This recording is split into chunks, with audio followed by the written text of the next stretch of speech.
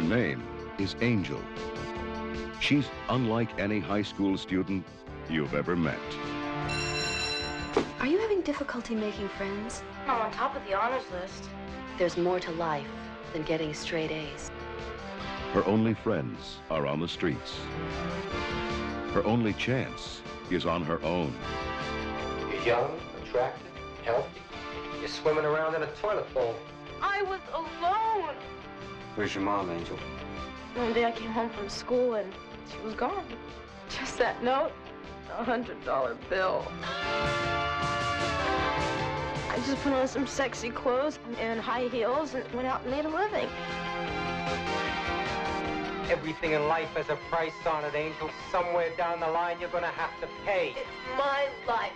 Angel, her two worlds are about to collide.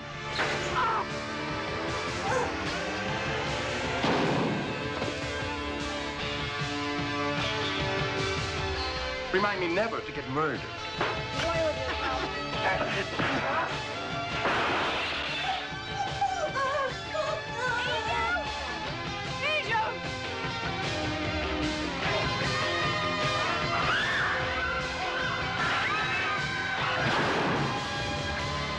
Angel, it's her choice, her chance, and her life.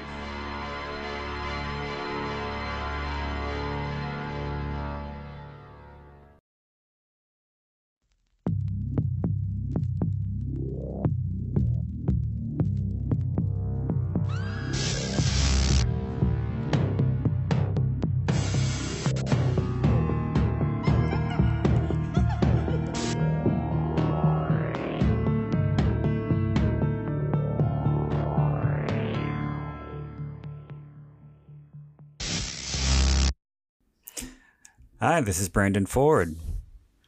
And this is Tony the Tiger, aka the Thunder from Down Under. And welcome to the Blind Rage podcast. How are you doing today, Tony? I'm excellent. I'm very happy to be here with you. I've got a big smile on my face. And how about you? Oh, I'm doing wonderfully. And as always, I'm happy to have you back. Mm-hmm. And we are doing one of my favorite cult classic exploitation films, 1984's Angel. A very good year. Yes, because it was the year A Nightmare on Elm Street came out. And the year I came out. I knew. I was just giving you the business. So yeah, we're doing Angel, and I'm sure you can find this one on YouTube. We're as a source, we're using the Blu-ray rip, so that's your best bet. What is the exact running time on this one? Oh, it is 1 hour, 32 minutes, and 53 seconds. Yeah, and as far as I know, there aren't any other versions of it. So, before we get into the movie, I'm going to get the plugs out of the way. So, I would like to encourage you all to check out my books in paperback and Kindle editions via Amazon.com and the Amazon app. Typing in Brandon Ford, you'll also find my author page, as well as a follow button to get notifications whenever I have a new release. You can check out my titles in audiobook format on audible.com, as well as the Audible app, by typing in Brandon Ford. You can follow me on Instagram at writer Brandon Ford, on both Letterboxd and Twitter at Brandon Ford. You can follow Tony on Letterboxd at Tony_the_bear.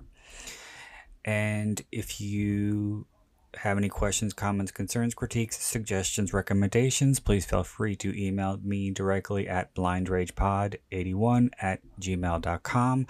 Lastly, please do not forget to rate, review, and subscribe.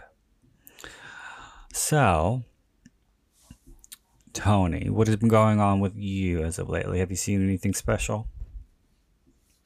Well, after watching Silent Night, Deadly Night 3, it encouraged me to watch Mulholland Drive again, which is a movie that I quite like and watch a couple of times every now and then.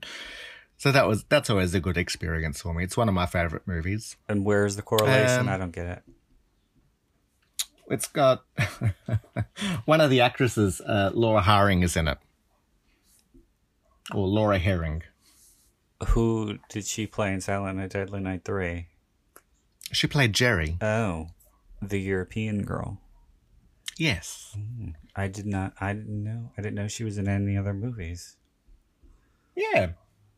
Okay. And that was good? So that...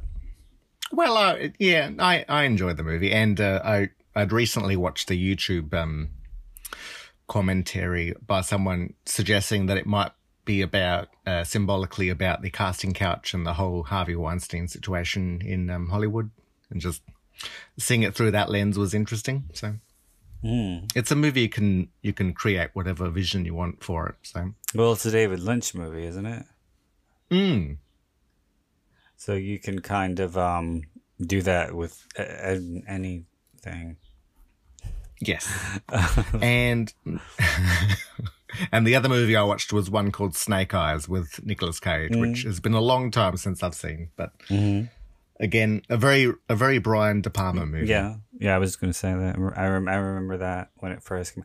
I remember that coming out and being so heavily promoted on TV. I remember there were ads constantly to the point where it was like, Jesus Christ. It literally made me not see the movie. Yeah. Because I was like, okay, you're going to ruin my television experience. I'm not going to watch your movie. No, I'm not. Well, it sort of came out when Australia first got pay TV, and, you know, back in those days, the Showtime channel was just showing really 5 movies on a loop. It was that movie and like Billy Madison. Oh. You know, it was... Okay, then I would have watched Snake Eyes for sure. And there was that Linda Hamilton movie where she has a multiple personality. And I think Jim Belushi's in it. Or, yeah.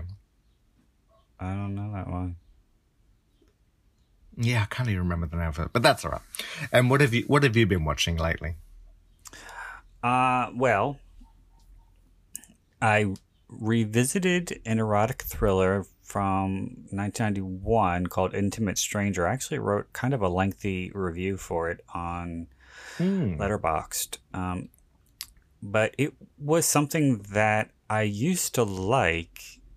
I hadn't seen in a while because it was never released here on DVD, and I didn't have a copy of it. And so, yeah, I checked it out on YouTube, and it does not hold up at all. No, it does not. That's the one with Deborah Harry, isn't it? It is. Yeah. Did you know that, or did you read my review? I read your review. Well, I skimmed your review. Mm-hmm. Yeah, her acting in that one leaves something to be desired. Yeah. Yeah, she's not very good. Although I like her as an actress. I liked her in Tales from the Dark Side, the movie. I thought she was really, really good, really funny in that. Okay. And I liked her in Hairspray, but in this one, I always loved Videodrome. That's one of my favorite David Cronenberg movies. Okay. I couldn't finish that one. I do remember her burning her nipple with a cigarette, though. Yes. That is probably the only thing about that movie that I remember. No, I thought she pierced her nipple. Oh, I could be wrong, but or she burns her boob. Yeah, she burns it with a cigarette. Yeah. Yes. And last night, while I was doing some promotion for the podcast, I revisited another movie that I hadn't seen in a very long time and found on YouTube, and that was The Witchboard, The Possession, which is a movie that we spoke of because you found the lead actor in it attractive for some reason. Well, okay. He had the slick black hair and... You like that ponytail look? It does it for No, you? no, no. I remember. No, he had like a face. Oh God, I can't think of the English word for it. It was like a nicely shaped face. All right. Chiseled features, is that what you're trying to say? Yes, yeah. All right. But he was not good. Not a good actor. And he wore his Canadian accent on his sleeve. Every other word was was sorry. What are you talking about? The movie itself was not good. The girl who played his wife, I don't even remember her name, but she was awful. Was she Britishy? No. Like she had a slight accent? I don't think so. It's been such a long time. I remember it was that movie and Kickboxer 4 I used to sort of have a spanked. Oh my God. Over these very quick sex scenes that they had. Well, there was a scene that I forgot about in Witchboard where after he is possessed by the sinister spirit, he tries to have a threesome with the wife and her girlfriend, which I thought, that was sleazy. Yeah, but yeah, it doesn't hold up. It's not good.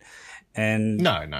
my favorite in the Witchboard trilogy is the second one. I think the first one I like, but it's kind of a little rough because it was the director's first movie, and I think the second one is more polished, and I like Amy Dolan's in it.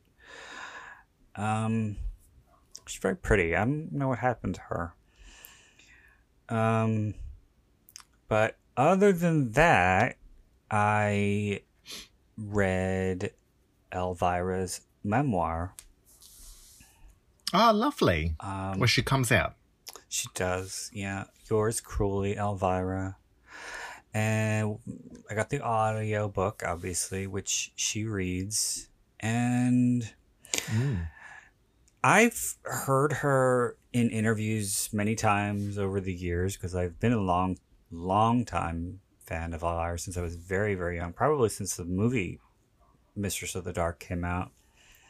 And so I'd heard a lot of her stories, and she has a lot of interesting ones, and I always wished that she would write a memoir. And not only was I interested in her stories about growing up before she became Elvira, but I was interested in post Elvira. But I was disappointed because the majority of the book is pre Elvira. About 65% of it is all stories leading up to Elvira. And I didn't know, I knew she was a showgirl, but I didn't know she was a topless showgirl in Las Vegas. But apparently she's very free with her body. Yeah. And one of her first movies that she did was an exploitation movie from the 70s called The Working Girls, in which she plays a stripper named Katya. And she's a very brief scene. Okay. She has a dance in which she's good. She's a really good dancer. You could tell in the movie that she was training. And so it's not just like a standard striptease. It looks like she choreographed it prior. And then she has a speaking role after, and that's it. She's in it not very much, but it's one of the first movies that she did, so I thought that she would talk about it, especially since after she became Elvira, the movie was repackaged and titled Elvira Nude. Yeah. And there's a picture of her on the cover with a hand over her bust. But yeah, no, she didn't mention it. As is the case when we were doing the commentary for Skinner, when I said whenever there's an actor who does a movie before that they're famous and they write a book, they never talk about it. Just like Tracy Lords didn't talk about Skinner in her book, or Ricky Lake didn't talk about it in her book. But yeah, there were things that were only briefly touched upon that I thought could have went on a little longer, that I was a little more interested in. There is literally an entire chapter about her hitting a pigeon. No, a pigeon flies into her car. A pigeon flies into her windshield, and she felt, because she's a big animal rights activist. She's in PETA, and the pigeon, she got out of the car because she felt so sorry for it, and it was still alive. The wings were flopping, and she saw it had a big tumor on its head, and that's probably why it didn't see the windshield. And she was going to euthanize it by backing over it with her car, and she couldn't do it. And so she'd heard that 2 of the most painless ways of dying are suffocation and freezing to death. So she brought the pigeon home, put it in a bag, and then put it in the freezer. And she gave it some time, and then a little while later, she heard a violent sound coming from her freezer, and she opened the freezer door, and the pigeon got free of the bag and was flapping its wings wildly. Yeah. And so her husband then came home, and she told him the story. She said, I don't know what to do. And he's like, all right, just put it here on this stump. And he went to get his axe. And she's, oh, I can't watch this. And as soon as he raised the axe, she turned her head, and he brought the axe down, but she still heard the wings flopping. And she went to look just as the pigeon got up and flew away. And on the stump were the pigeon's feet. Oh, poor thing. Yeah. That was an entire chapter. And meanwhile, I'm like, okay, where are the Elvira stories? Apparently she butted heads a little bit with Richard O'Brien while making Haunted Hills. Oh, okay. Just a little bit in the beginning, because he didn't really get it. He didn't really get the humor. Oh, that's surprising. But she said that after a little while, they got to know each other, and they really liked each other. Well, she's almost like a mix of Janet Weiss and Frankenfurter. Like, she's got that ditziness about her. Yes. Her character? Mm-hmm. Well, she's supposed to... Anyway, you reminded me of a time when I was driving my bus and a bird came in and hit me in the face. Oh. Because it flew through the window. Oh, no. And the magpie that stuck to your helmet. Oh, yeah. And by helmet, I mean on your bicycle helmet on your head. Yeah, it was going for the worm. It was. Go ahead. Although, when you were saying suffocation, I thought you were going to say she was going to put the pigeon in her muffler. That might have worked. Well, you can do that. Well, I've seen that done with feral cats, but... Oh, well, I guess that's better than drowning them. Well, the feral cats are quite different than domestic cats. Yeah. Like, there's a big problem with them up north, and I think like their tails are almost like 3 foot long. Like, oh no, like they've become quite wild. But anyway, okay. should we get on to the movie? Yes. I feel that there was something else that I want to say about the book, and now you've just completely. Oh no, I did want to say something about the book. But speaking of pigeons, I don't know if I ever told this story on the podcast before, but this is literally one of the funniest things I've ever seen in my entire life. I might have said this during one of the commentaries with you, actually, but I was in the car with my father once, who, unlike my mother, whenever my mother hates pigeons, she's just disgusting. And if she would see them in the road, she would literally lean on the gas to run them over. Oh, Lord. But my father was driving me somewhere, and there was a pigeon. As we got closer to the corner, he started to slow down, and because of the light, and I could see that there was a pigeon. You know how they walk with their head bobbing. He was literally walking across the street, and he stopped, looked at our car to make sure that we were stopped, and then he faced forward and just kept walking. It was like a person crossing the street. It was so fucking funny. And I just started pissing myself laughing, and I was like, did you just see that? And of course he didn't. But I thought it was hilarious. Okay. Okay, the Dustin Hoffman of pigeons. Yes. So we're going to get started with Angel. So if you want to watch along, please feel free to do so. And are we about ready on your end? I certainly am. Okay. Here we go. 3, 2, 1, play.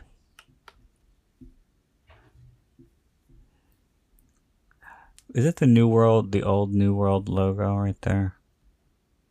I didn't get any logo. It just goes straight onto the like a panning shot of LA. Okay, well, I don't know how that is because we're watching the exact same file. Oh, and it comes up now with New World Pictures, an Adam's Apple film.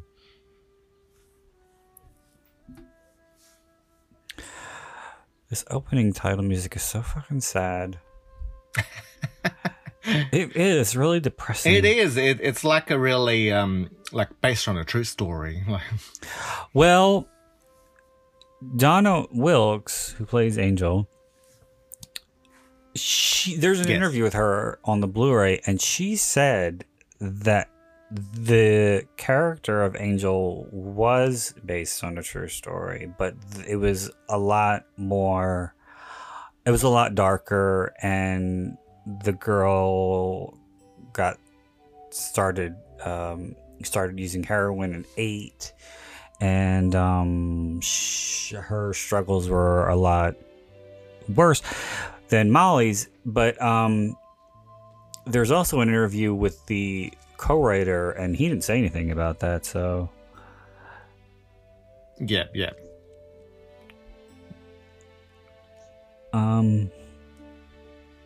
You have headphones on. Have you ever been to LA? No. Sorry. Yeah. Because I heard it. I heard your movie in the background for a second there. Yeah, oh no, like I was trying to turn it down, but it went way up to 150%. Oh, for God's sake. No, I've never been there, but there's a scene in the movie when she's walking down the boulevard and she's doing kind of a hopscotch thing on the stars. And I always wanted to take note of which stars they were, and I wanted to walk on them. You wanted to hopscotch on those? No, I just wanted to walk on them. It seemed like fun. Just like, it was like kind of like the story I was telling you about Frankenhooker when I went to New York. Yeah, and I wanted to come out of the same subway station as she did. I think this shot here is really sad because of her monologue later when she's talking to the detective, and she's saying that she used to love going to school because she used to pretend that she's just like everybody else, and you could see that's what she's doing in that scene. I don't understand the pigtails because she's supposed to be 15. And it was never explained to me. Yes. But yeah, I don't think a girl over 7. Well, it's almost like she's doing a drag version of a good girl. Like it's really an exaggeration of what she's trying to be in school. Mm-hmm. Yeah. I think she's really... Whenever there's a school scene like that, I always try to take note of what book they're studying to see if there's any correlation, but I don't think there is at all. No.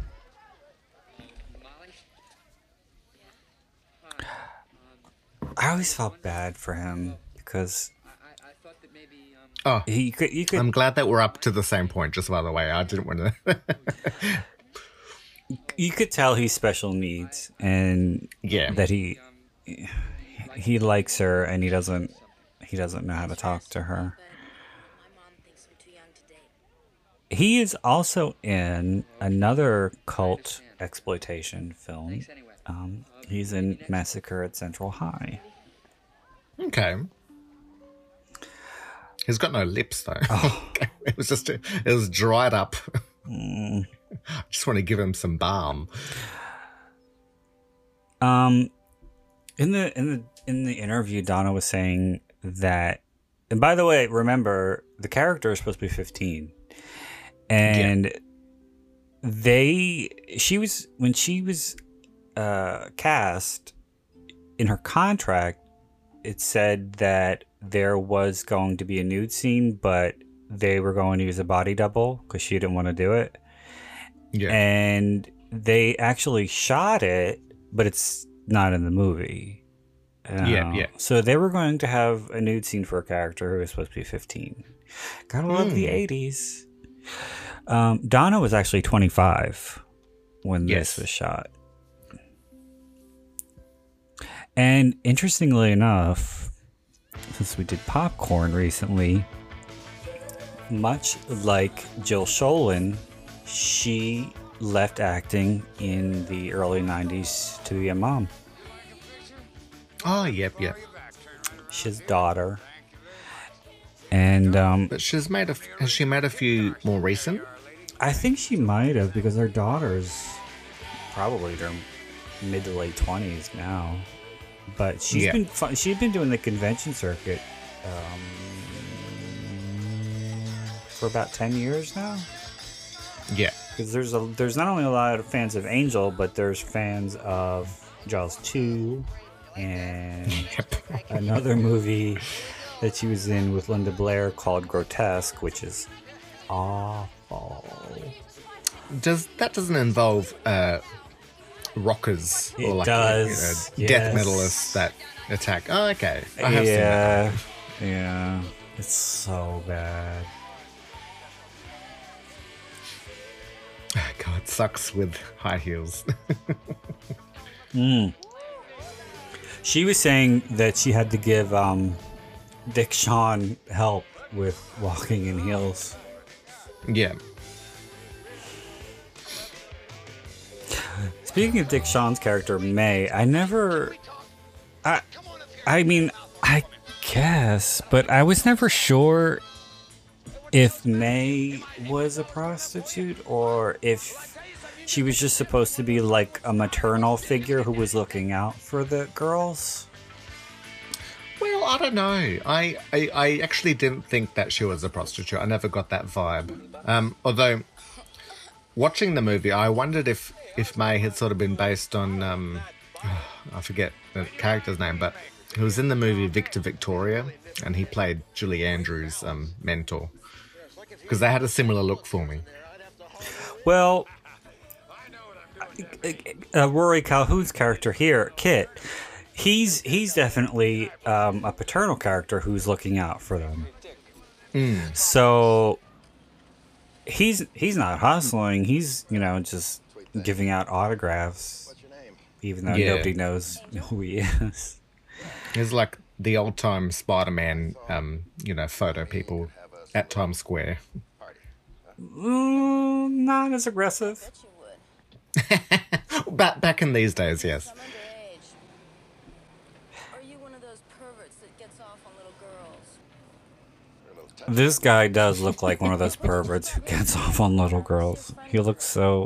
Ugh. Look, I didn't do anything. Thanks for the ride, officer.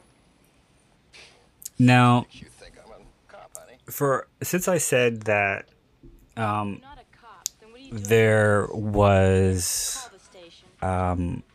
a long time where Donna was, you know, and by the way, she said too that she hung around a lot when she was acting with. She didn't give any names, but she hung around a lot with children of celebrities when she was an actress, and she said they really didn't have their own identity.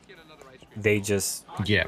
you know, they were just We're the child of. they were the child of, Such yeah. and such, And yeah. they, because of that, they really didn't have any direction in life. They really didn't want to do anything, and so they got into trouble with drugs and stuff like that. And that was one of the main reasons why she stopped acting, because she didn't want her daughter to have that kind of lifestyle.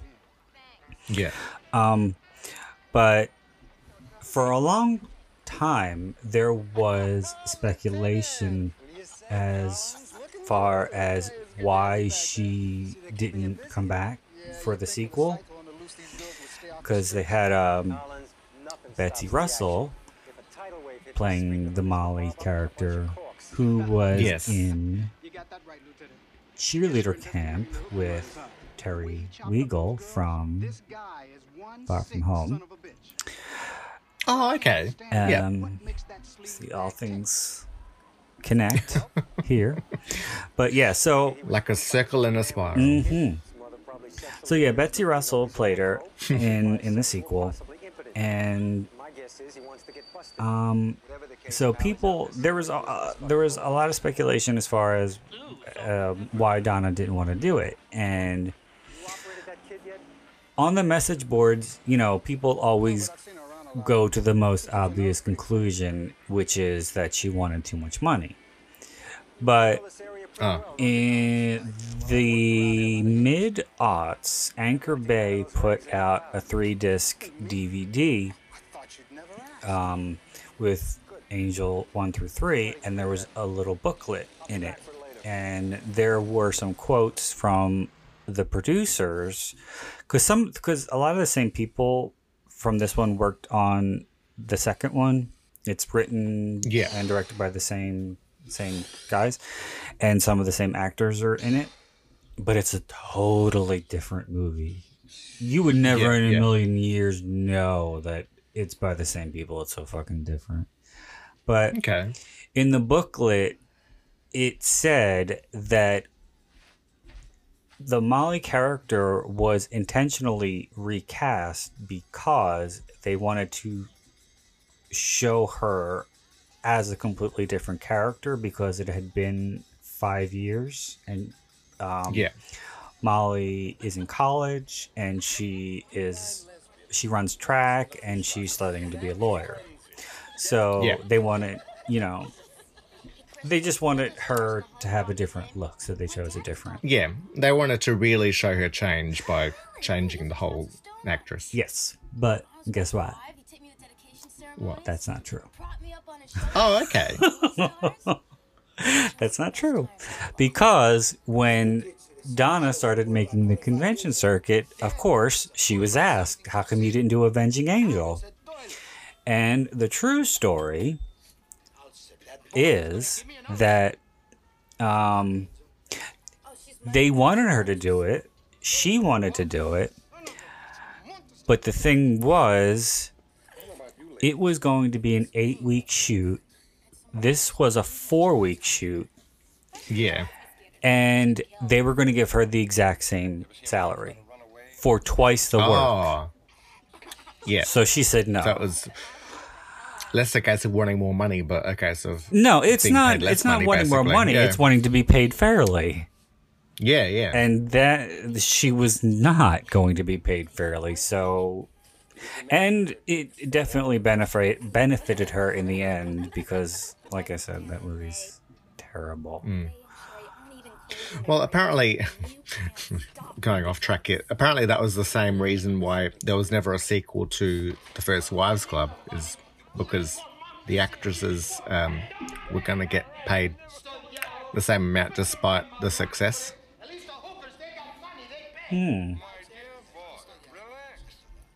Well, you would think that the three of them would have been able to negotiate something better. A better deal, but no, Yeah. apparently. Because they were all quite established by the time the first Wild Club came out. They did get together, though, again, right? For that Netflix show or whatever it was. Oh, that sounds familiar, but I can't remember. I don't know if it was very popular. I think that was Goldie Hawn's return after she did that other movie. Banger Sisters? No. Oh, Because it's Snatched. yeah. oh okay. Or maybe it was just a couple of them. Maybe they didn't Yeah. get to- I don't know. I never watched it, but I thought that the three of them were in it, and it was like a big deal. Or maybe I'm thinking of 9 to 5. I think I'm thinking of 9 to that 5. might be what you think of. Yes. Yeah. 'Cause Just it got- quickly on the, I think Yo-Yo is quite adorable. He's in the second one. Oh, okay. Yes, I saw that. He is cute, but in a What's that button nose? he's cute in like a little boy kind of way, not like I would want to fuck. He just yeah. I'm assuming you feel the opposite. Oh no, well, I wouldn't turn him down. Do you notice? He reminds me a little bit of, I forget his name now, but he was the male singer from Pitch Perfect, and he was Rebel Wilson's sort of nemesis. I've never seen those movies. Were you talking about Adam Devine? No, and he was in The Final Girls. Oh, I couldn't finish that. I thought it was terrible. I wouldn't have seen him anyway. So. Yep. But do you know what she's wearing? Can you see what that is that she's wearing? A rosary? No, her outfit, her whole outfit. Do you see what that is? No. It's like a triple XL sweatshirt that she made into a dress. Oh, that's nice. She rolled up the sleeves, rolled up the bottom a little bit, and put a belt on it, and she's calling it a dress. Yeah. Oh, cool. It's very 80s. Well, apparently the hoodie is based on a 5XL hoodie. With John Deal playing the killer. I like him a lot as an actor. Well, his continued working has done a lot of... The only thing notable for me was he was in Jurassic Park 3, but he's been in a lot of single episodes of long-running TV shows. You never saw Foxfire? No, I don't think I have. Angelina Jolie's in it. It's like before she blew up. It's like 96. It was, Like Gia. It was before Gia. Okay. It was based on a book by Joyce Carol Oates. It was kind of a coming-of-age story about four girls. Hetty Barres is in it, and Jenny Lewis. But yeah, John Deal plays a teacher who's a bit of a creeper.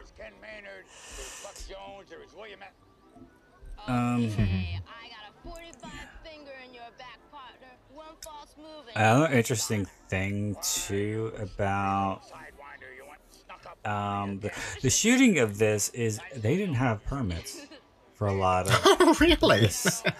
Yeah, they didn't have permit. A lot of the stuff on Hollywood Boulevard they didn't have permits for, Yeah. and So that's why they were running. yeah. Literally. And the scene toward the end when she's going after May dies and she's walking down the street with the gun. She's really walking down the street with the gun, and those reactions of the people on the street are real. Yeah. And I could not see what stars she was jumping? I don't even remember. Oh no, like I couldn't really make out the names or anything. Yeah, so you get a brief glimpse. Well, not even a glimpse, but insight into her father. Oh, I thought you were going to say you get to see a glimpse of penis, which you do later. But do you? I never noticed that, nor was I looking because John Deal doesn't really do it for me. I thought you said you liked him. I like him as an actor. Oh, okay. No, but she was saying that her father installed a lot of the stars on the Walk of Fame. And yes, he would take her to the ceremonies and she would see, the movie stars put their hands in the cement and shit. Yeah. And you don't really you get little dribs and drabs hints about his motivation or his background. No, I was trying to work it out. I really couldn't, and but I was just enjoying it as a visual. Well, there's a kind of a creepy scene where he is sucking the yolk out of an egg, and he's looking at a picture on the wall, and as he's looking at it, he like kind of starts shaking, and he flattens the egg against his face. I think that woman was his mother, and I think his mother sexually abused him. Yep.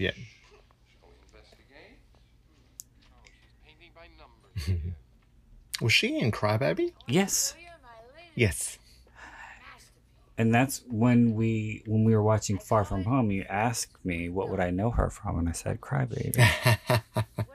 Did you know Dick Shawn was in Made to Order? Yes, I love Made to Order.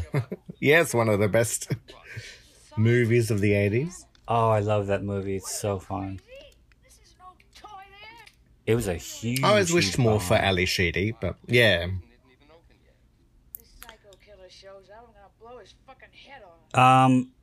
Again, everything comes full circle. Ali Sheedy auditioned for Butcher Baker Nightmare Maker. That's Susan Terrell was him, and the role ended up going to Julia Duffy. Okay. And quick little thing about the Sally character that Susan Terrell plays. In the script, she was a man. Oh, okay. And the writer said, why don't we just flip it? Not change anything. I think it works better as not change the a character. harsh lesbian. Yeah, just make her a woman.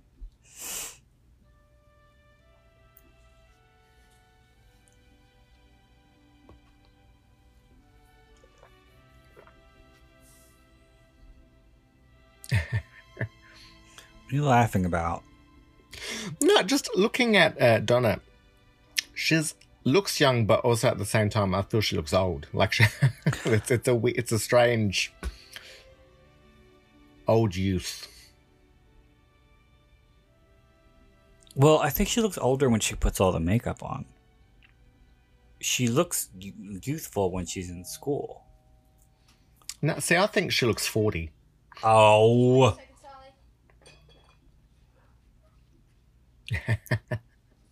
As much as I love the cover or the poster art for this, and I think this movie has one of the best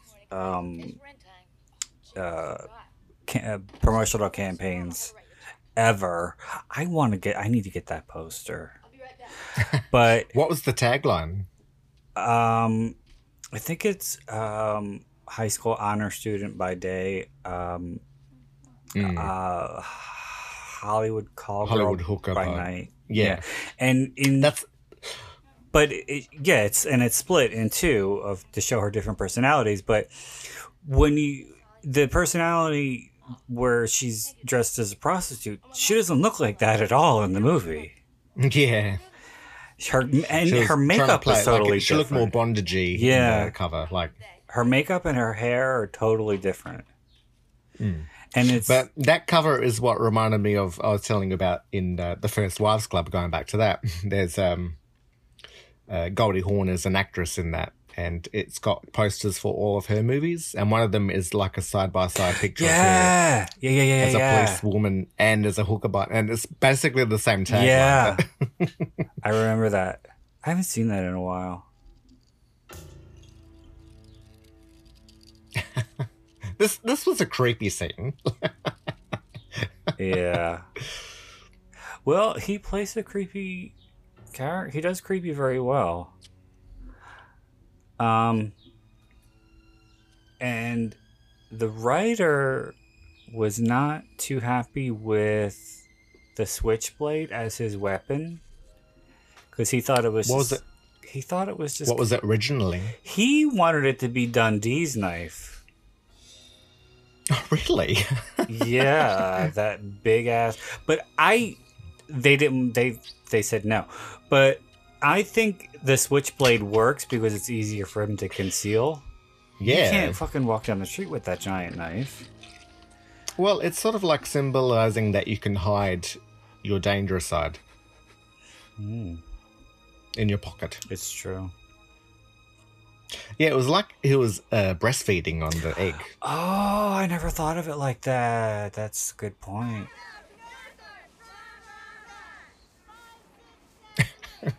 She doesn't even go to this school.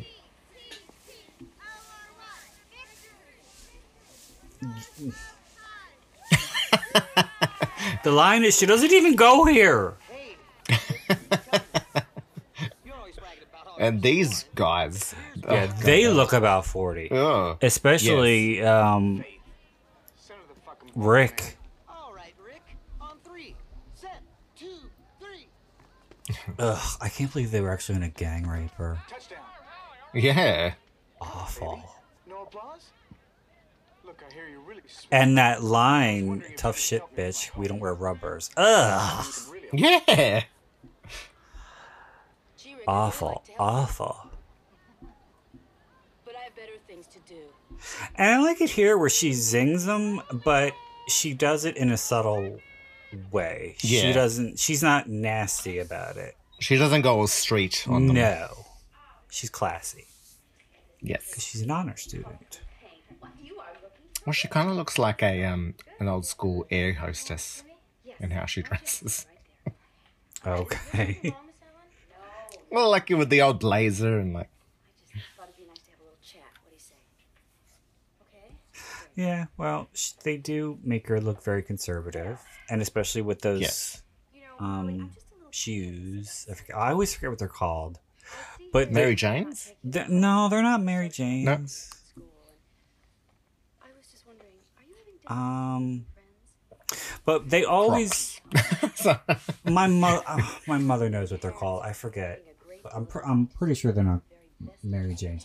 But whenever I see those or think about those, I always think of the Thriller video. Oh, okay. When he says, seriously, we're out of gas, and then it cuts to them walking down the road, and you see that she's wearing them. Yeah. I didn't know. I'm so sorry. So you see, I don't have time for school stuff or clubs and stuff. I have to go home right after school and take care of her. She's got some Danish cookies in the background. Are we hungry this morning? A little bit, yeah. Well, why didn't you have your breakfast? I thought you were eating. Do you ever have need to talk? No, well, I've brought some food in and I'll have it a bit later. Okay. Promise? Promise. Okay. Thank you, Miss Allen. I appreciate it. She makes a face. Here. Oh, Jesus Christ. It's sad that so many people from this movie died. Susan Terrell died. Yes. Dick Shawn died. Cliff Gorman died. Rory Calhoun died. Well, the police detective already has a dead eye. Are you proud of yourself? Are you proud of that? I always feel bad it's for him. It's not Columbo style, but I always feel bad for him in this scene. This is so sad, and especially when the revelation of the top and it's all bloody. How can anybody do a thing like this? You improve where you were yesterday evening? See, this is what I'm talking about. I think he's cute because he's like a little boy. yeah. When you said bloody top, I misunderstood what you were saying until I saw it. Was the murders based on any real-life cases or anything? Probably. I don't think directly, but like with the original Molly, how you were saying she's sort of based on a real person. Well, Donna said it. The writer didn't. Well, the inception of the movie was the director, because the director co-wrote it.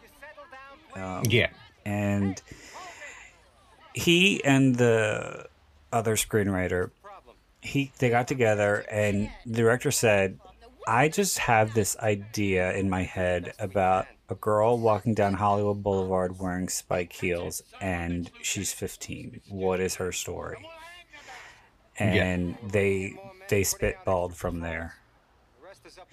And they came up with a 9-page treatment, and the movie was sold in Japan before it was even written. So, then they got to work. Well, in saying that, she does sort of have a an anime appeal. Like in how? Yeah, I can see. I've see sort of seen that type of. I think that she's part Hispanic, though. Yes. Because she does say that she speaks fluent Spanish, and they did a South American tour, and she was able to communicate a lot to natives and stuff.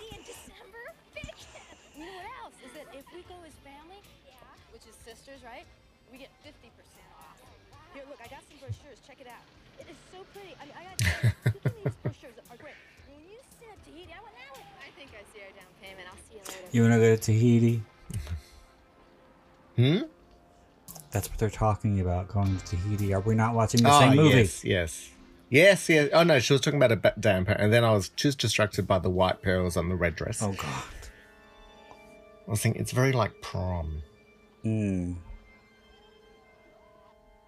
Oh, she's got a beret. Ugh, I know. That was terrible. She's got nice boobs, though. Yeah. They're natural.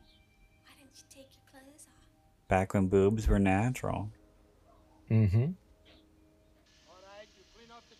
Well, because they were obviously unnatural when they were. This is true.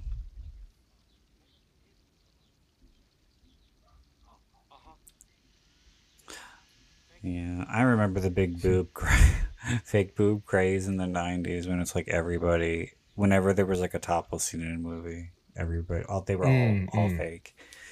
And they were always really especially they were like 90s implants, because 90s implants were really round and really far apart. Yes. And quite sagless. Like they would float up. Yeah. They look like balls that were stuck to the chest. My girlfriend and I share this room. I remember Heather Locklear had a retard. Heather Locklear had implants like that, and there was a picture of her in a dress that was kind of low cut, and you could see like the cleavage. It wasn't even cleavage; it was just two round balls, and it didn't look good. Well, that was sort of, if you remember Tori Spelling's wonky cleavage. Yeah, Yeah, and she talked about that on her True Tory Yeah. show, because she had implants for like 25 years. You're not supposed to do that. Oh, okay. You're supposed to get them out. Yeah, you're supposed to replace them like every 9 to 14 years or something like that, because they get hard. And plus, she was supposed to get them out a lot sooner because her implants were recalled. Oh my God.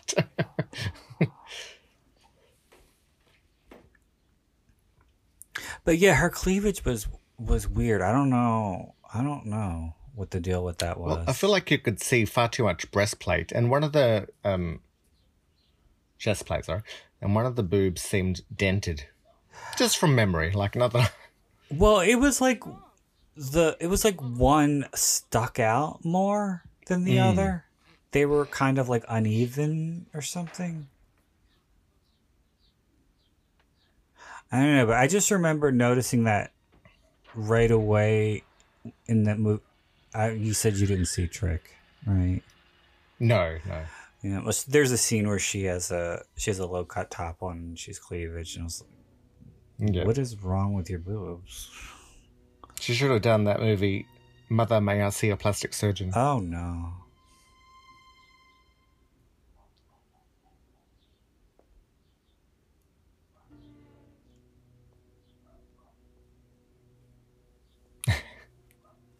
I wish more of her TV movies were on DVD, because I liked a lot of them, as terrible as they were. Like Co-ed Call Girl. Yes, exactly. She's in one of my favorite movies called The House of Yes with I know, we talked about Parker this Posey. before. Yeah.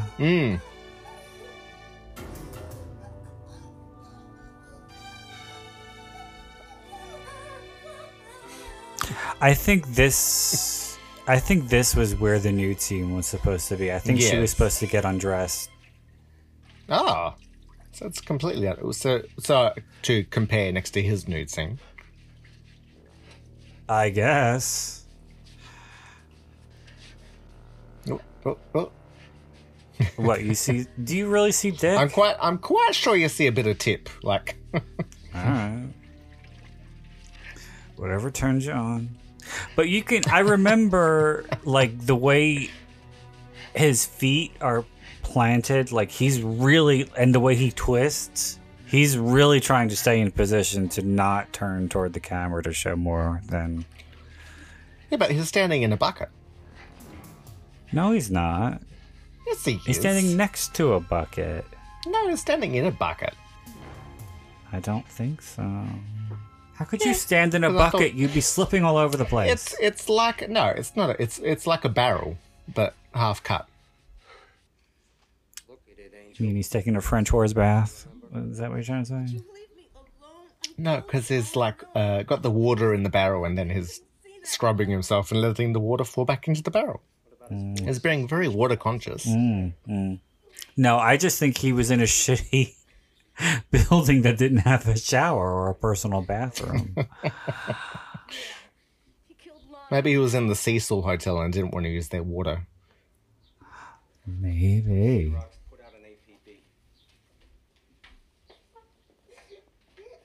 Where's their pearls gone?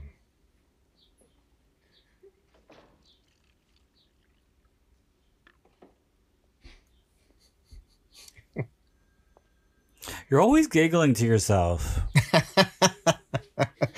it's always at inappropriate moments. Yeah. Just keep repeating, it's only a movie. Mm-hmm.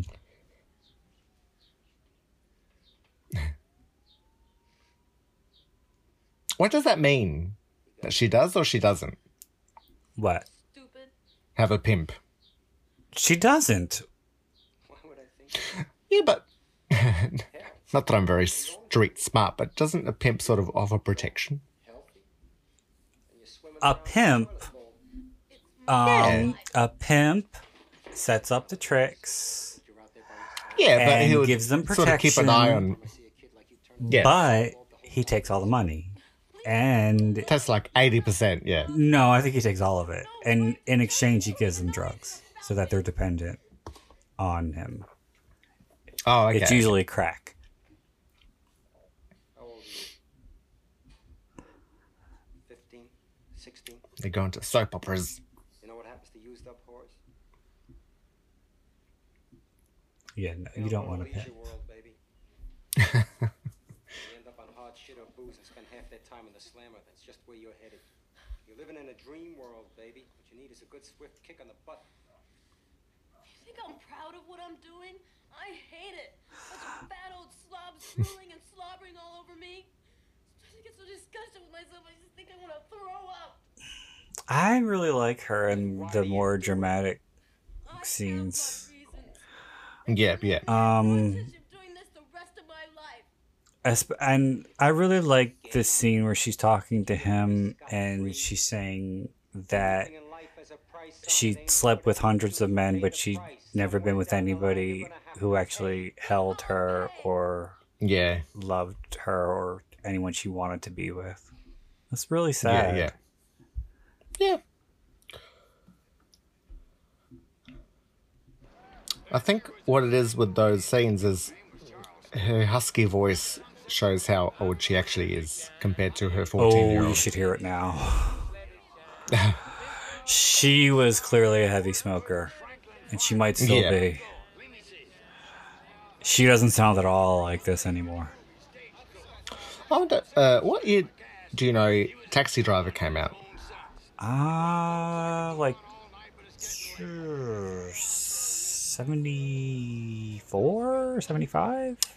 Was like Jodie Foster a child prostitute in that? Yeah. Yeah.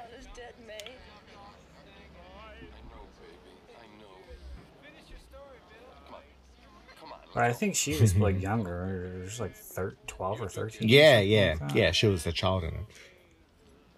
See, I there's guess that was kind mother of, and father thing. I guess that was kind of a thing, because then there was that movie Pretty Baby with Brooke Shields. Oh, okay. Oh my then god! Drew Barrymore took the reins.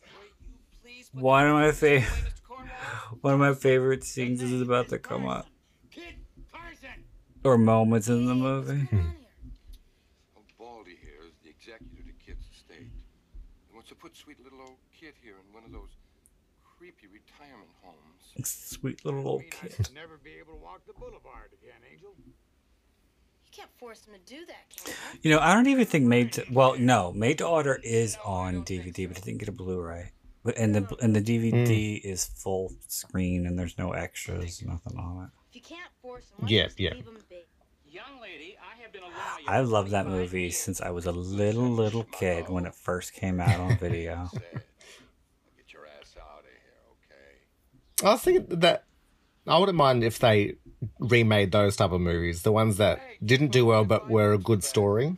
Come sit, sweet. Well, when I get ready to be put out to pasture, I use if I'm feeling particularly cunty, I use Jesse's line when Stella leaves her and she says, "You're on your own," and she walks away and Jesse goes, "My heart is broken." I say that to people sometimes if they try to be, if they get nasty when they say like they're, you know, I used away. one of the lines from one of her bosses, and people thought I was being racist, so I don't use that line ever again. There are moments that are definitely not PC. Oh no, it's not this scene. I was waiting for like the good scene that you were talking about. I was like, No, it's the part this when... is the scene. Wait, no. Maybe it's this scene. Because I thought it was... No, I think it's here. Wait a minute. Oh, you didn't quote Zsa Zsa Gabor, did he? What? Because he says, then the law sucks. Probably. But I thought she slapped the cop quite after this point. I thought it was the 90s she did it. I don't know. Wait, here it comes. Here it comes. Remind me never to get murdered.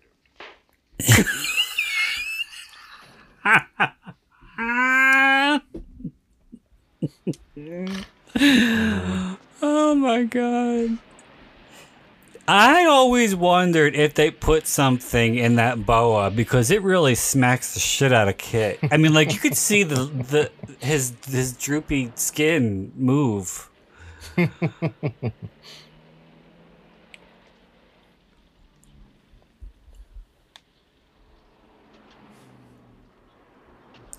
Oh, I was so terrible the way he died. Did you read that story on Wikipedia? No. Who, Sean? Yeah. Dick Shawn. How did he die? He died on stage.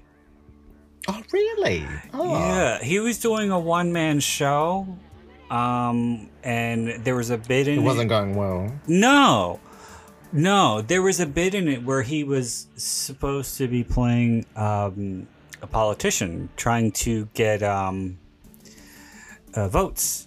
And he said, I promise you I'll never lie down on the job. And right when he said that, he started having a heart attack. Oh. And he keeled over and he fell upon the stage. And the audience started laughing because they thought that was the bit. But he was really dying. Oh. Something similar happened to a comedian here where I think Daft Punk was popular, and the joke was that like they just play a tape and then that's the show. So what he did, he played a tape of comedy bits and then just ran off the stage but tripped and fell. Oh. And people thought that was part of the act, so he was there unconscious on the floor. Oh no. And they were just laughing because like the tape kept playing like all the jokes. I used to know somebody. So never do that for a show, I suppose. That's the lesson here. I used to know somebody who was Australian, and they went to see Venga Boys. Remember them? Oh, I love them. I still do. Oh God!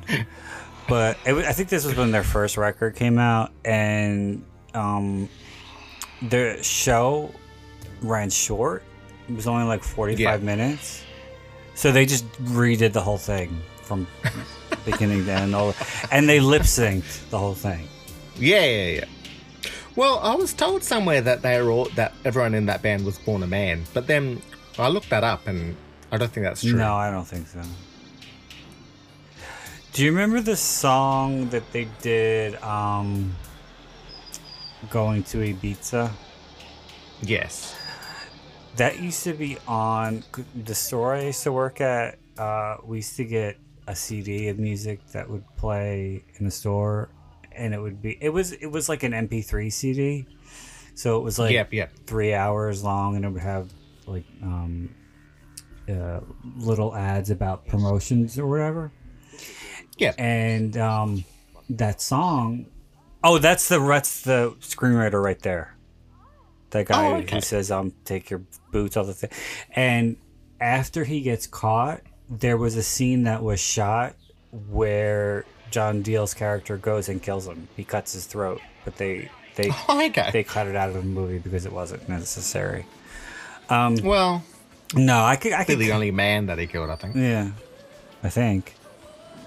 But so that song was on the CD one month. And every single person in this who worked at the store, it was like so catchy that they were always walking around singing it. But they thought the line was, "We're going to eat pizza." How cute. The Venga Boys have a place in my heart because the very first screenplay I wrote, just for fun, I killed off the first character to their song "Sha-la-la-la-la," just because I thought that'd be the dumbest song to be killed off to. I would think Boom Boom Boom Boom would be the perfect song to be killed off to, because you could get somebody shot. No, well, it was based on, I think was based on, not on a true story, of course, but like I was sort of just in the house alone and I was sort of singing to one of their songs, and I think that was the song. And I thought, God, I would hate to be killed right now. Like, if somebody's seeing me. Mm. Yeah, that would be bad. What if you dropped dead with that song, like, and you had it on repeat, and you were found like 3 weeks later with that song still going? With that song still going, and the flesh rotting off your face. A bit like that movie, Inception. If you ever saw that. No, but I feel you brought it up before. No, maybe I have. But, to wake up from a dream, they play La Vie en Rose. Oh, yes. French so, like, standard. I thought, to sort of come back to your consciousness, that song would be playing. I thought Madonna did like that. Waking up to your death. Madonna did that quite well during the Rebel Heart. Oh, exceptionally. Is that sarcasm I detect? No, she did it well. I still don't know if you're fucking with me. Did you watch the movie about Edith Piaf? La Petite? Yes. No.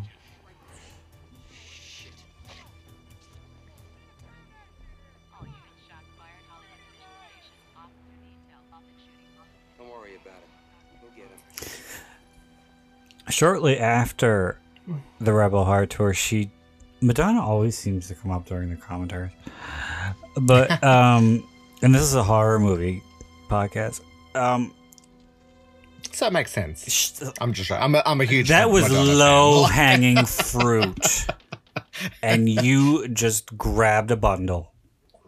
She's in a league of her own. But no, I think it was after the Rebel Heart tour, she did like some appearances at some charity events, and she performed that with a ukulele.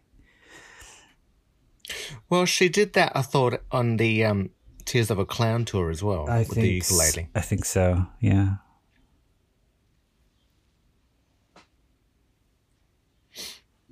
Really blew that. Shirley Bassey did a version of that.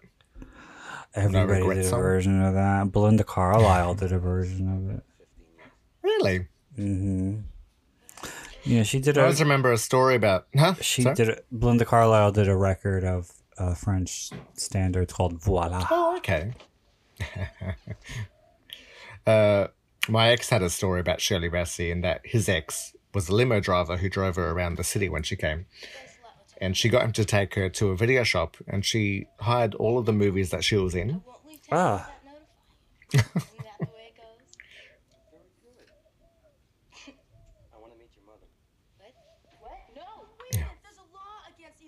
So I think she looks old here because she's dressed like a Golden Girl. Oh. Like Dorothy could wear that. You're not gonna find him in here. Curious about something, Angel. Or is it Molly? That's your name, isn't it? Molly Stewart. Tell me something. Well, this was the 80s, and to dress conservatively meant dressing... Black stockings. Yes. Yes, that's right. And shoulder pads. Mm-hmm. Good school. I think a lot of you. Yeah, well, I don't like people butting into my business. You work the streets in fair game, kiddo. Where's your mother? I want to speak to her. She doesn't want to speak with you. She doesn't like cops either. Has this detective died in real life?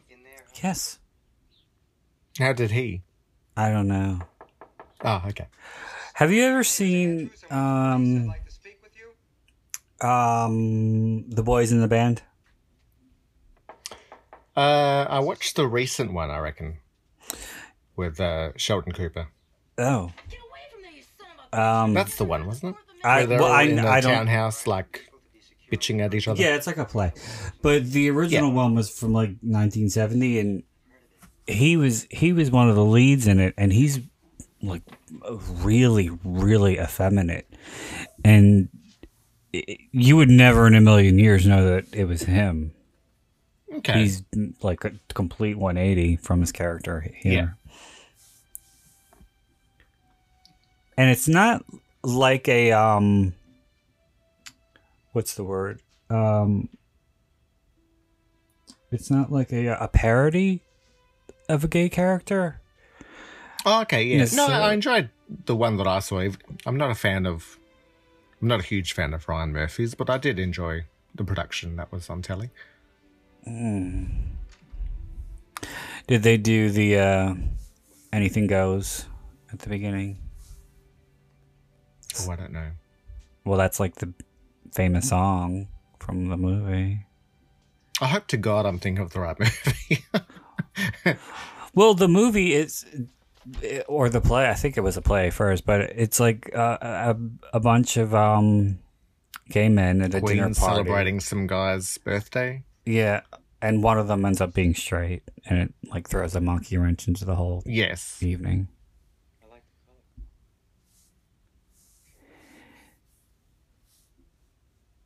I didn't mind it.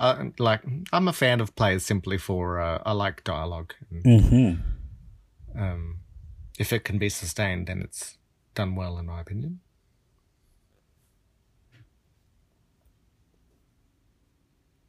How long's he been gone? 9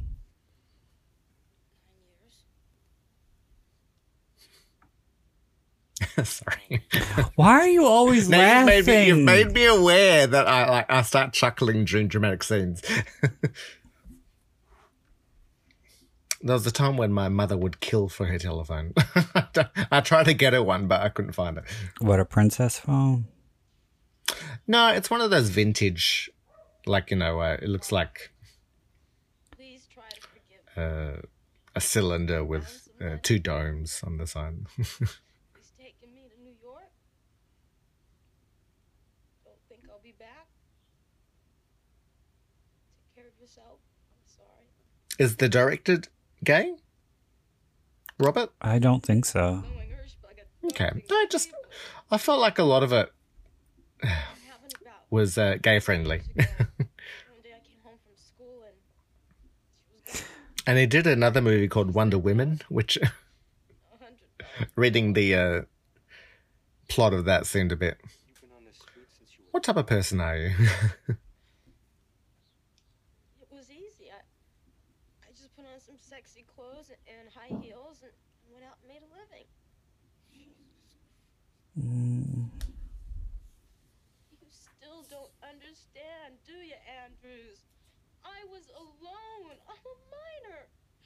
They'd throw my ass in some court and then it'd be foster homes from then on.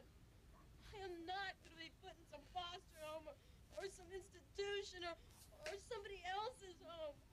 I am going to stay right here until my father comes back for me. If you start laughing, I want to smack you right in your face. No, I wasn't laughing. I was sniffling out of sadness. No, I was actually wondering about the emancipation stuff. If you're emancipated, does that mean you can avoid foster homes and stuff? Yeah, but you have to get your parents and the court to agree. And her mother abandoned her and her father died, so she couldn't be emancipated. There was an alternate ending. Yeah, I think it was shot because he ends up adopting her. Oh, okay. And I think the movie originally ended with her going to live with him. Stay home, keep the door locked. Yeah. He's not in the second one, but his character is. Yeah. And she sees him as her father, because he saved her, essentially. Yeah. The mother never comes back. No. In these sequels, yeah. No, I don't think so. I actually thought that what happens with him became quite hilarious. I chuckled through the whole. What are you saying about? With the killer. What becomes of the killer? Oh, when he becomes a Hare Krishna. Well, it's a good disguise. And also, I kind of wish that they'd used better sound effects for their feet, because it all just sounds like high heel running. Are there Hare Krishna still around? Do they? I don't know if they. I don't know what they are. As in, what type of religion they're attached to. If they were primarily American, or if they branched, if they were part of the Tibetan monks or something. I don't know. Guess. I think so. I like at the end of Female Trouble when the daughter becomes a Hare Krishna.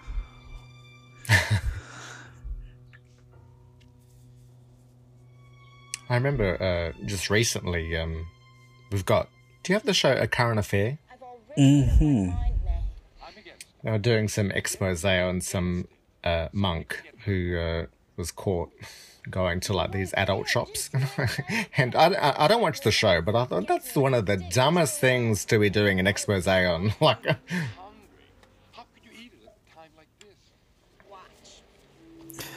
I think I don't know what channel it's on, but I don't think it's anywhere near as popular as it used to be. It used to be very popular in the 90s. Yeah.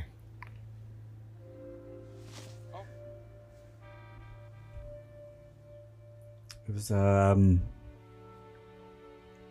which? Oh no, I was gonna say Robert Stack, but that was Unsolved Mysteries. That came back too for Netflix.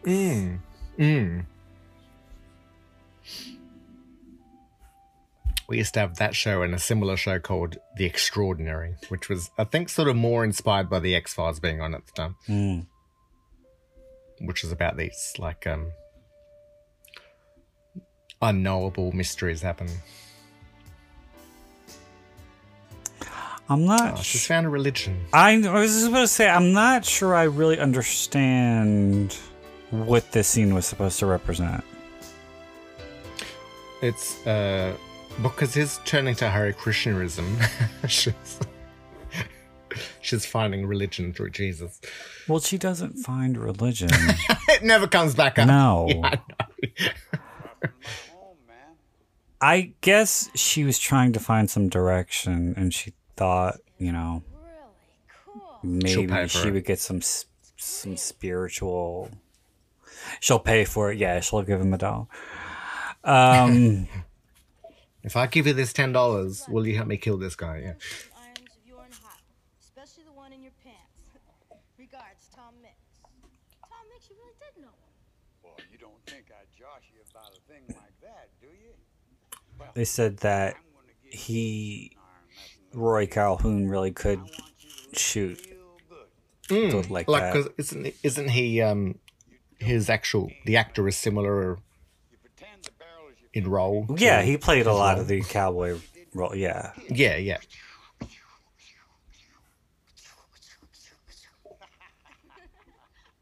well, that was a pretend part. Now this here. You seen Motel Hell? Is he in that? He is. Oh, okay.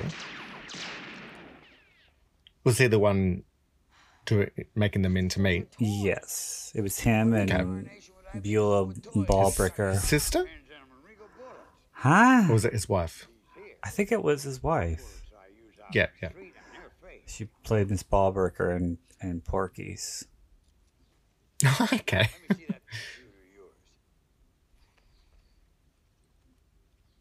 A lot of the soundtrack just reminds me a bit of Blondie. Well, it's only one song, but they just keep playing over and over. Really? And this is kind of Blondie-esque. What I don't understand, though, speaking of getting to that gun, why did she bring it to school? Well, she was on her rags. I don't know. Well, it's they find it after this, so I guess she brought it in case Rick tried to fuck with her. You know? Oh yeah. But why leave it in the locker? I know. I don't know. She's like Michael C. Hall in Breakfast Club. Yeah, that was kind of. I don't know how. Not Anthony Michael Hall.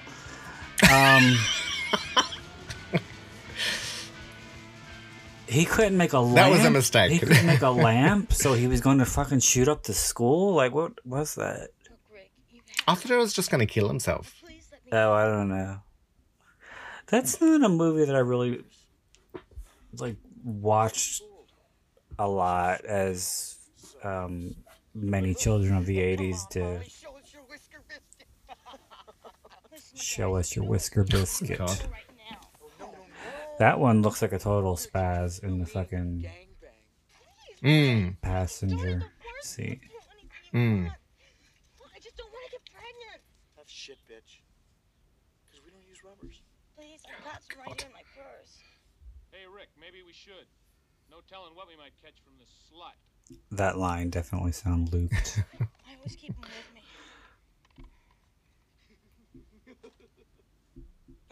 Go ahead, make your move, but I'll blow his fucking brains out.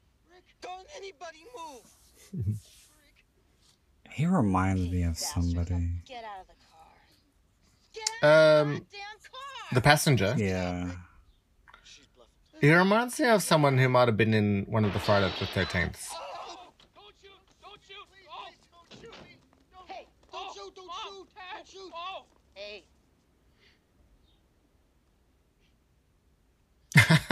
Look me up again, Rick. When you're toilet trained.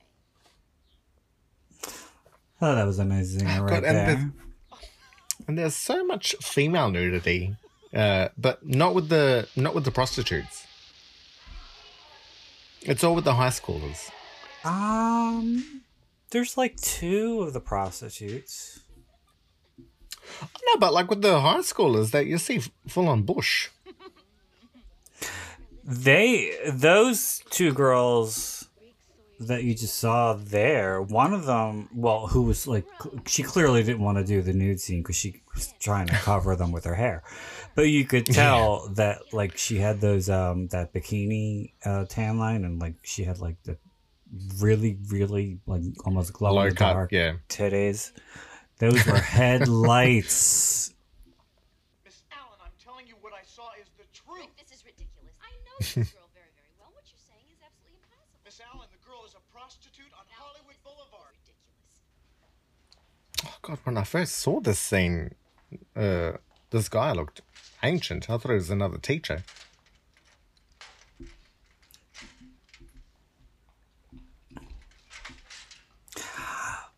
Why would they look in her locker? I don't understand that. Was it? How would looking in her locker prove that she's a prostitute? Yeah, exactly. And again, why did she bring the gun to school? Yes. Oh my God. This scene breaks my heart. The look on her face when she drops the money. $23. It's all I've got. Will it be enough?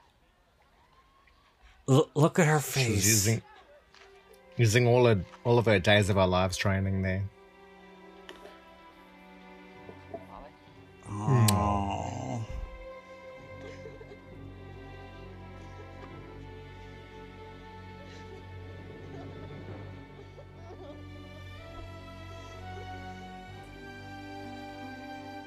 I consider this to be the point in the film where her worlds have collided.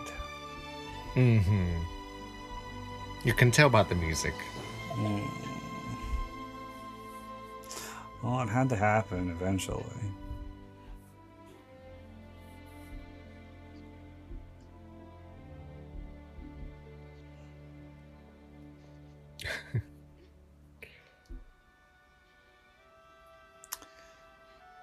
I don't understand why a nice Croatian boy like... Do you get the church giggles when you go to church with your mother? Do you sit there cackling at the priest? Sometimes. Like everybody else. Now they all know the truth. Let's not talk about church at the moment. Even though we're watching Angel. I've had sex with hundreds of men, but I've never had anybody that loved me or held me. I mean, not anybody that I wanted to be with. I've never even had a boyfriend.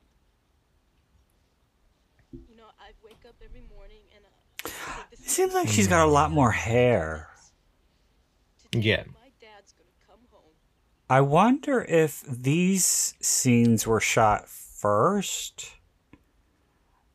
And Yeah, but why would they cut back, and being it's only a 20-day shoot. 28. I don't know, but it definitely seems like she's got a lot more hair. Mm. I mean, like, when you look at those little tiny pigtails, how Yeah, could all yeah. that hair? Cuts his ties with whatever we had. Time goes by and comes a point where I've never really, I don't know how hair works on women. it's not because he doesn't love you. Then all I've done has been a waste, hasn't it? Nothing's a waste, kid. Nothing. I feel so ashamed. Because she doesn't have long hair.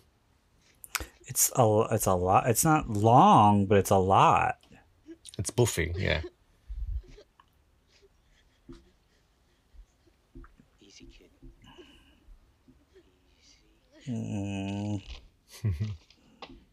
I feel so bad. What have you done to your hair? The orangutan's been sitting on your face all night. The interaction between these two, I think, is really funny. Yeah. And I think it works better with her being a woman. Yeah, I think so too. I don't think it would have been anywhere near as funny if it was a man.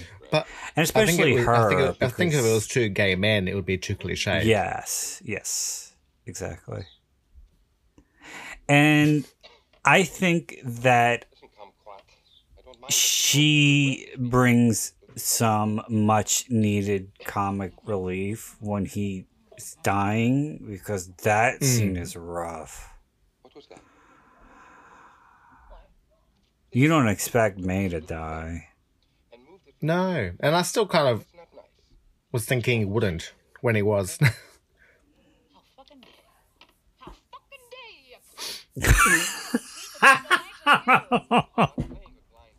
That's a line that I want to say so many times when people say something that pisses me off. But I have to check myself. When he accuses her of cheating, and she says, "I fucking dare you, you cunt."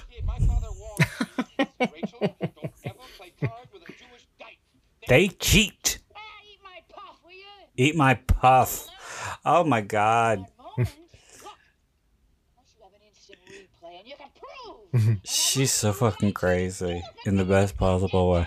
Mm.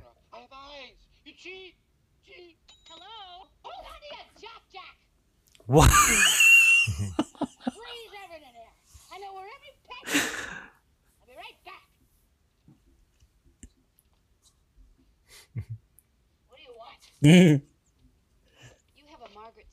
I think she has a great moment here too, the counselor.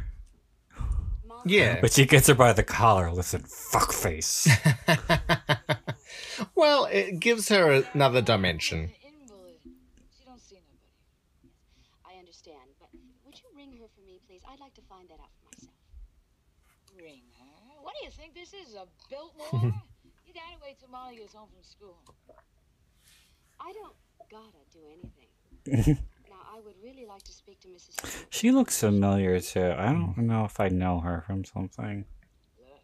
Yeah. That's sort of what I was thinking when I saw her. The woman cannot answer the goddamn door because she can't get out of her goddamn bed. Is that goddamn clear enough for you? With me, the key, then we won't have to inconvenience the woman now. Will we? You don't seem to understand, lady. I can't just give someone a key. I love how she's got eyebrows painted on, but her natural eyebrows are underneath. So she's got 4 eyebrows. You got so many violations in this flea trap that one phone call downtown will put your ass in court. So Better than a unibrow. That's true. pull your pants up. Do you get my drift? Now you give me the goddamn key.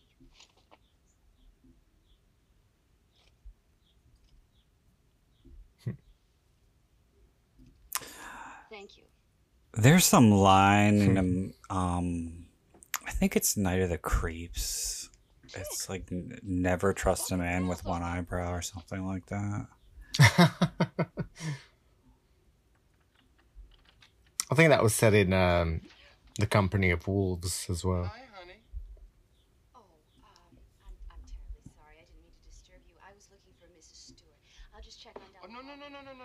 I am Mrs. Stewart. It's a precursor to The Birdcage. Well, Le Cage aux Folles was out before this. What was, sorry? Le Cage aux Folles. Oh, yeah. Oh, was that before this? Yeah. Okay. I think that the play was in the 70s and they made the movie in like the early 80s. Okay, yeah. Yes, the girls and I give a course on needlepoint, and sometimes they get a little messy. I must talk to the girls. Now, what shall we talk about? I think that whole thing was probably improvised. Yeah. He did do a bit of improvising. Yeah. Well, if he's got his own stage show, he'd be educated in it. He would be a good improvisational actor. He improvised the whole encounter with the killer. Oh, okay.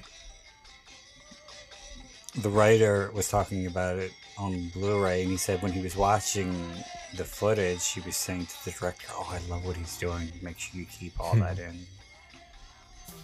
He was on the set, which is rare. Yeah.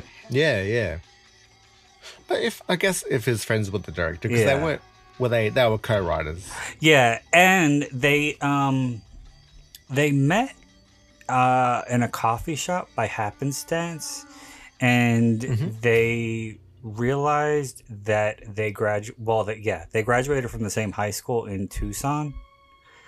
They were like a year apart. Yeah. And they became friends. The director had already written and directed some stuff before. Yeah. But the screenwriter was kind of just trying to cut his teeth. Well, it has been a pleasure meeting you. I meant to mention before about Donna Wilkes that it says on IMDb that she's made a movie in 2021 that was in New Zealand called Buzzcut, which is a horror movie about bees, I think, or a beekeeper. I got it on sale. But then I wasn't sure, like, whether, because it just seemed a bit out of place, whether like it was an accidental someone with the same name or something. I don't know. Well, it's possible, but I could see her doing small roles in micro-budget films directed by people who like Angel and stuff like that. I don't know, because if it's shot in New Zealand, that would be like a studio-backed film. Yeah. Because she plays like a deli shop owner or something like that. Like, it was a real nothing part. So that's what made me think, I wonder if this is even her. Yeah, it's probably not.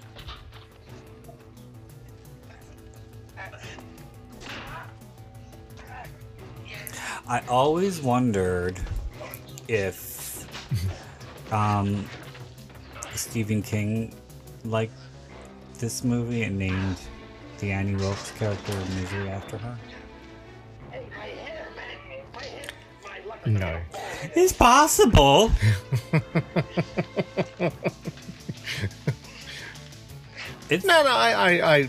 I've shot off a quick email now to ask him. It's possible. I mean, like, he does watch a lot of horror and exploitation films. Yeah. He loves the Toolbox Murders. Oh, yeah. I know he likes The Descent.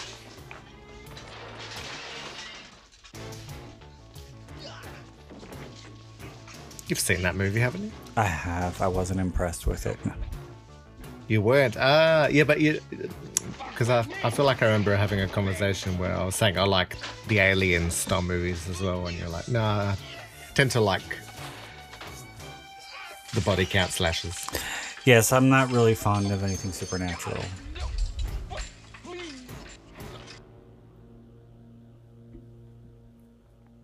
I was glad that they did that where you didn't really see it. You just saw the thrusting of his arm under the sheet. Yeah.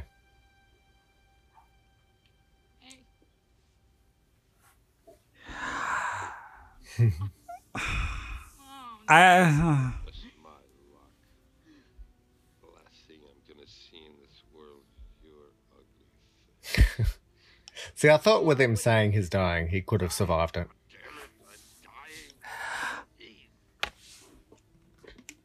can't die. You owe me $147, you fucking faggot.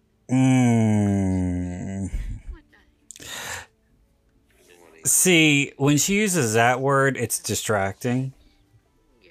So as much as I hate that word, I'm kind of glad that it's there. Because it like kind of alleviates the tension a bit. Yeah, yeah. Well, and it shows their familiarity. Yeah, yeah. And then when she says, "You gorgeous broad." Oh, this was so sad.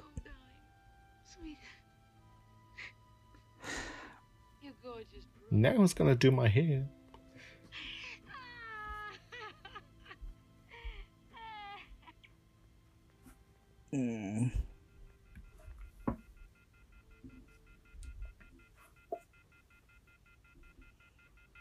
I like that his last wish was for Angel not to see him like that. And she made sure that she didn't.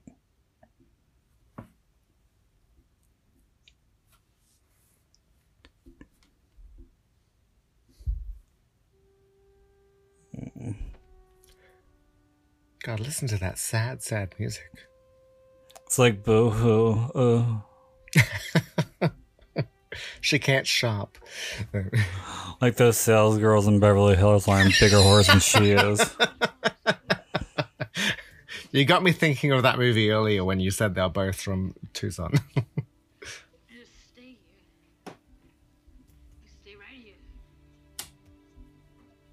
I love it when you like throw a reference out and I could tell that you think I don't know what it is.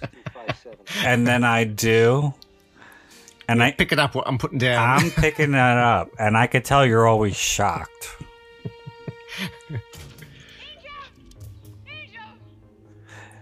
This right here is too big. When she says, "Officer, she's got my gun." And she's got that ridiculous outfit on. Who?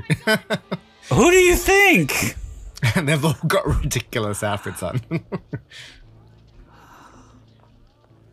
And here's all the reaction shots to the gun.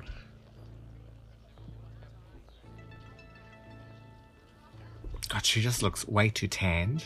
I think that's... I just keep noticing how, like... Would you leave her alone?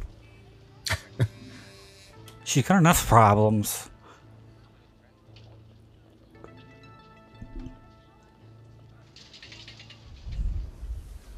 Chick, Angel, you seen her? Oh, no, I haven't. She's on the street, she's got a gun. Good Lord Almighty. All right, you take that side, I'll go this way. All right.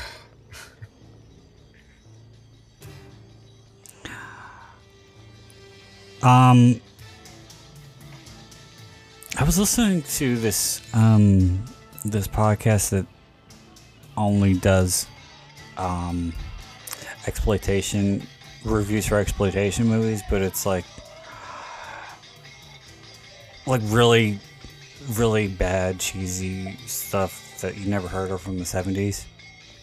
Yeah. And I don't remember what the movie was, but they were talking about how it was so low budget that they couldn't get permits to shoot on the street in Las Vegas, and it was like so just like guerrilla filmmaking that they were like driving by with the camera hanging out the back of a van, and first people, you could see it in the movie apparently, but first people, it's a drive-by shooting. No, this was like the 70s, so that wasn't a problem. Yeah. But first people were trying to like cover their faces, but then other people, realized that they were being filmed and started acting like assholes and like jumping up and down and waving. It's like, hey.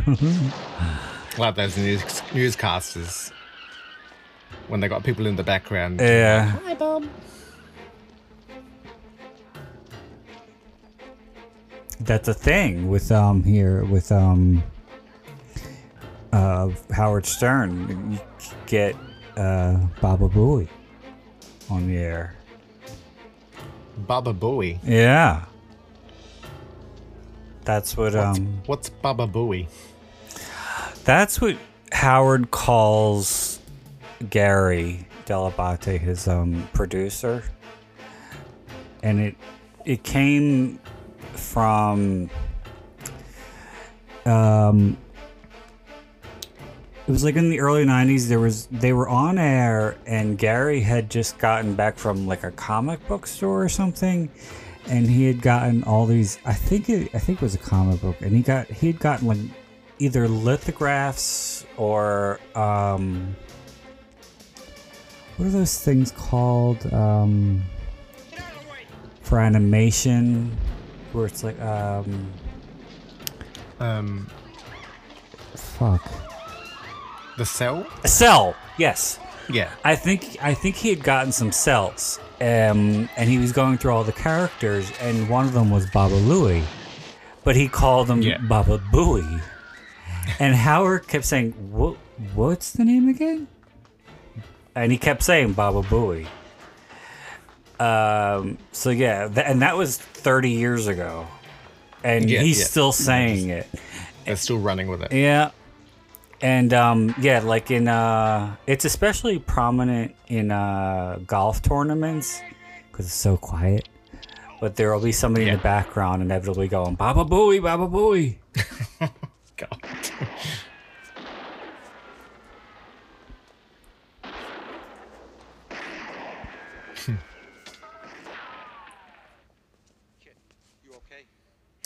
Just shoot with the gun. No, he had the wrong ones. No, she is. Oh, that gun, like, she's barely able to stand when because that kickback is so fucking strong, you can tell. So she must have really been firing blanks. Yeah.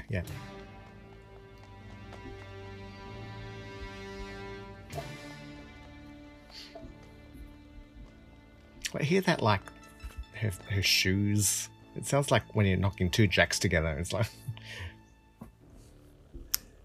You pick on the smallest, most insignificant little things.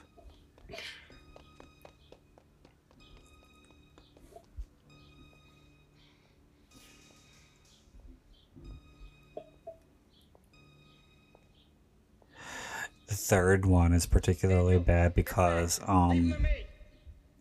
Molly discovers she's a sister. And her sister has been sold into white slavery. Oh.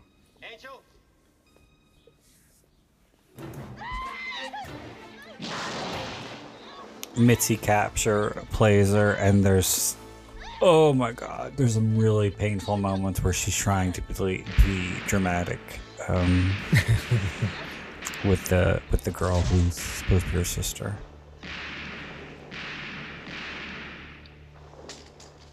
And they did away with the side-by-side poster art. Yes, I saw that, and then brought it back for number 4. For 4, yeah. There's two different VHS covers for part 3 that I saw. I remember one of them has Mitzi Capture holding a gun, and there's like an explosion or something behind her. And there's another really, really bad one where it's her. I think it's her in a red dress, or the girl who's the sister in a red dress, and they're posing like they're kind of like entangled, and it looks like a pop record or something. It's really like cheesy. Tattoo or something. Yeah, maybe. I was thinking, more 80s. Yeah. Well, that was Russia in the 90s, so that's 80s. You hear his only line in the movie?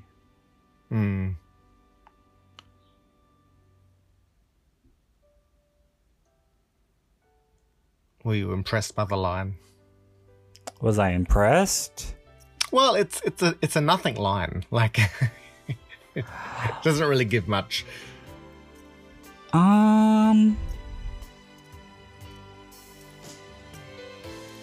Well, I think that when he was saying it hurts, he wasn't talking about the gunshot. Yeah. I think that was life on the streets. A buildup of trauma. Yeah. Oh, So doing a shout out to REM. This song is so bad. It's so cheesy, and it doesn't go with the movie.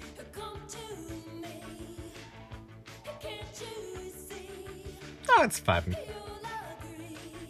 Oh. Yeah, the lines don't really.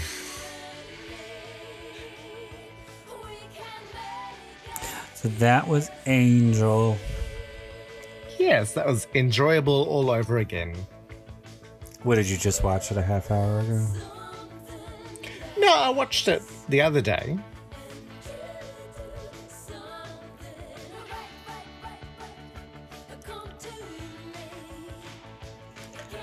I'm trying to think if this was a single or if I made that up in my head.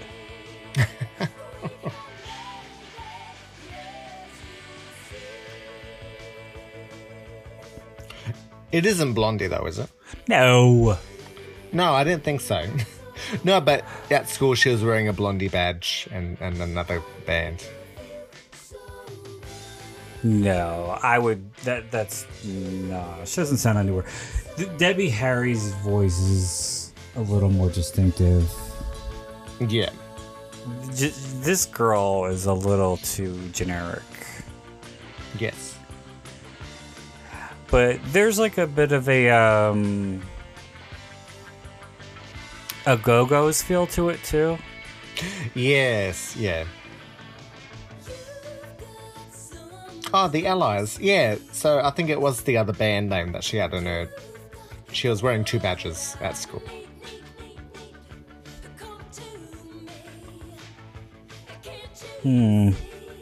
So I guess they were a real band? I don't know. Yeah. Were they? Well, I assume so. Oh. Well, you sounded a little too confident there. No, I was reading the soundtrack on the back of the film. It was made in 1983. This was a really big hit for New World. Oh, okay. No. It was a hit in the VHS market. No, theatrically. Oh, yeah, I it did well. was reading that it didn't do that well, but a lot better on video. That's what sort of brought about the sequels. Well, no, because Avenging Angel came out a year later. Okay. So no, I think it did do well theatrically, and especially especially for a movie that the budget was like $1 million. It might have even been less than that. Did they get permits for the sequels to do filming on the streets? Probably not. Well, maybe they did because it was an 8-week shoot, so they probably have more money. Yeah. Because they were paying the actresses. They were actually less, right? paying. Yeah, that's true. Betsy Russell was just anxious to get whatever. Yes. I thought it was so weird when she turned up in the Saw movies. Or was she in? I don't know if she was in more than one of them, but she was like a detective. Okay. And I was like, okay, that's really Molly from Avenging Angel and the lead girl from Cheerleader Camp, and she's in Saw. This is and the guy who played the boyfriend in Prom Night 2 is in, I think, one of them, and he plays a detective as well. Okay. So they were dipping into the 80s horror. Yes. Wasn't there like a French porn actor in one of them as well? Or a porn actor? In Saw? Yeah. Like maybe Saw 2 or 3. Oh no. Oh, okay. Would you like me to look up to see? And what am I supposed to do? A dirty monkey dance for the audience while you are researching these things? You can be a cheeky monkey. Yeah. Okay. So I guess I'll sing. No, I'm not going to. Was it Francois Sagat? No. Oh, I don't know. Maybe not. Oh, no. I'm not going to log into it. It was something that I heard, but I can't be bothered to yay or nay.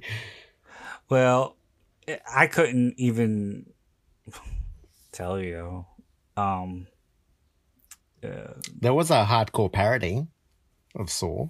Oh, I'm sure there was. Was it called Saw XXX Porn Parody, or was it called something else? Saw, a hardcore parody. Oh. And who is in that? It's got Ron Jeremy. Ugh. Sarin DeMar. James Bartholet. It's Tommy Pistol. Bartolet.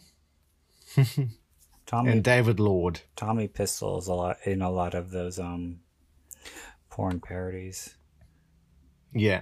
You ever seen the cover of the porn parody of The Karate Kid? The Bukkake Kid? No. Yeah, but he's on the cover and he looks really, really cute. Oh, okay. I haven't seen any porn parodies. I think the only thing that came close is I was at a 21st birthday party where they put on some porn movies. I do not know why. And it was one with, I think, Jenna Jameson, and she was in some courtroom scene and did it with the bailiff. Anyway. I tried to watch the Breakfast Club porn parody, but it was so gross. Yeah. The guys had like wigs on and shit to look 80s, and they're really bad. Yeah. What would you make a porn parody of? I don't know, but there is I remember there was a porn parody of Romeo and Michelle's high school reunion. Really? God. And I'm pretty sure it was called Brittany and Tiffany's high school reunion. Yeah. And it came out like around the same time. This was like when the porn parodies were just like really, shitty. They were like, no, not even like getting started. Oh, okay. But they were doing porn parodies for years. But yeah, they weren't anywhere near as sophisticated until like 10 or so years ago, because like they'd lost their class. No, because like they were now like they actually tried to. They gave porn a bad name. Stop it. But they actually tried to make the sets look like that which they were parodying, and I tried to watch the Big Bang Theory porn parody, and it starts out like right in the opening shot, like it literally begins with Penny blowing Leonard, and I was like, oh, I can't watch this. Did you watch the Seinfeld parody? Yeah, I watched some of it until it got a little too weird. Oh God.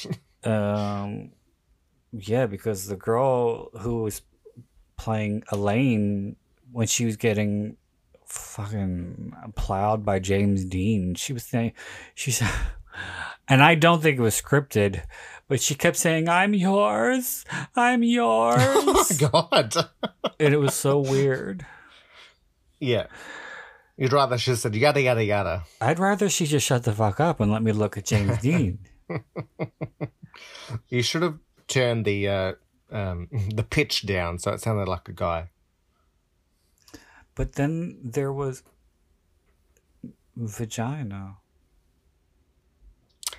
Have you ever seen any Buck Angel?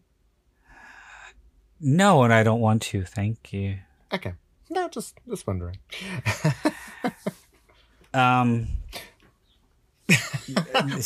We did another movie where we finished up talking about like porn and vibrators. We did. That was The Crush. Oh, that's right. Yeah. So I was saying all she needed was a vibrator simulation. Yeah. Yeah. And then it got all technical, and I was talking like I was a doctor and shit. Dr. Ruth. Dr. Love. Dr. Love. No, I just wanted to see. Well, I wanted to see how close the set was to Seinfeld because, it's my favorite sitcom, and James Dean naked bonus. They were trying to. I know a lot of gay porn companies for years were trying to get him to do stuff, but he kept turning it down. Even solos he wouldn't do. Oh, okay. Or maybe he wants too much money because he's up there pretty high ranking in porn. Yeah. So does he spell his name differently than the other James? Deen. Oh, okay. And you know what's weird? His real name is Brian Sevilla. Okay. Bryan, and there is I don't even know if he's a star. I only seen him in a few videos, but there's a gay porn performer named Brian Davila with a Brian with a Y. Yeah. And there are no accidents. Okay. Okay. So we should put a lid on this one. Do you have any final thoughts about Angel? Mm-hmm. If you can't love yourself, how in the hell are you going to love somebody else? Can I get an amen? Mm-hmm. Okay. So, yeah, having said that, I do know that was RuPaul, by the way. I just wasn't going to indulge you. Fine. So we're gonna put another bow on this one. So a notch on the bed. Mm-hmm. That's right. So I'm going to say thank you to Tony for joining me again. It was and thank you for having me.